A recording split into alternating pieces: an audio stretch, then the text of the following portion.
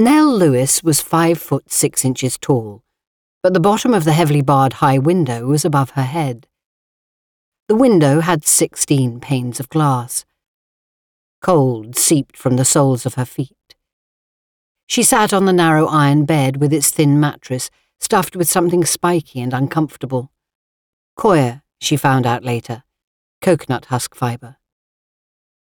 She took a mental inventory. Washstand with an enamel basin and jug, a chair and table, and a little shelf.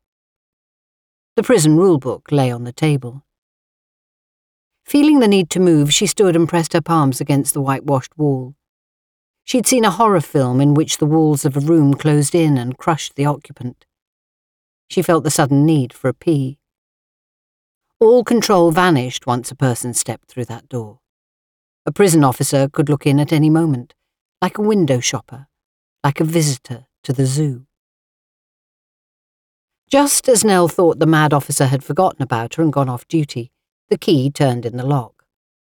Like a school bully, the officer stood in the doorway blocking Nell's path. Her eyes glinted, waiting for some sign of weakness. "What do you think?"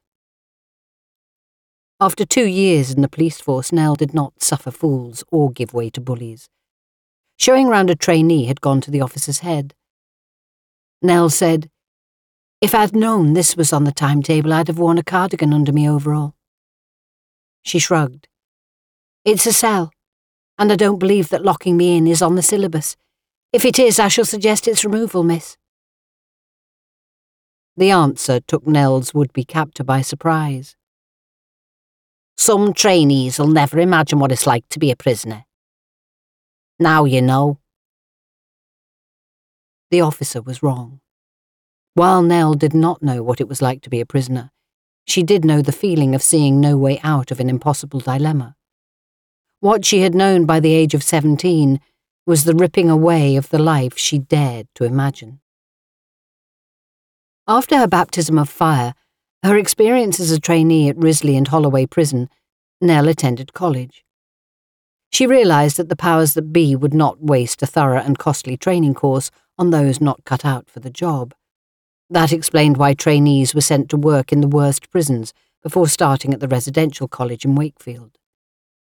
Nell gave up her rented room in order to save money. At weekends, she was the only student with nowhere to go. She studied regulations, answering mock questions, testing herself. She played against herself on the netball pitch, aiming the ball into the net until her arms ached. She walked in the surrounding countryside, learning to read the finer points of a map and to use a compass. In orienteering and in every test, she came out on top. Each week at college there would be someone who was present on Friday but absent on Monday. It turned out that not all trainees could turn a key to lock a cell door on someone. They might say the lock stuck, or there was something the matter with the key. They would try again. "It just won't work. Is there a knack to it?" A person without the knack of locking a cell would be gone, as would those who failed the written tests. Nell could not afford to lose her chosen future. She had lost too much already. Being pregnant at 16 was seen by her family as a calamity to be kept secret.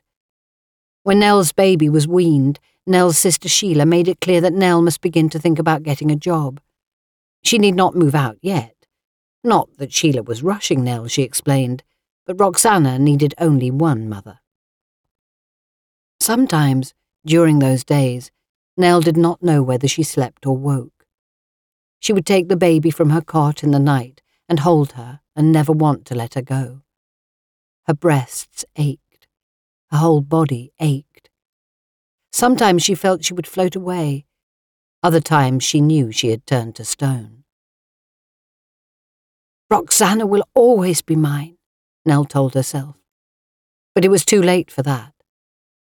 On Roxana's birth certificate, Sheila and her husband Wilf were named as parents, to avoid disgrace.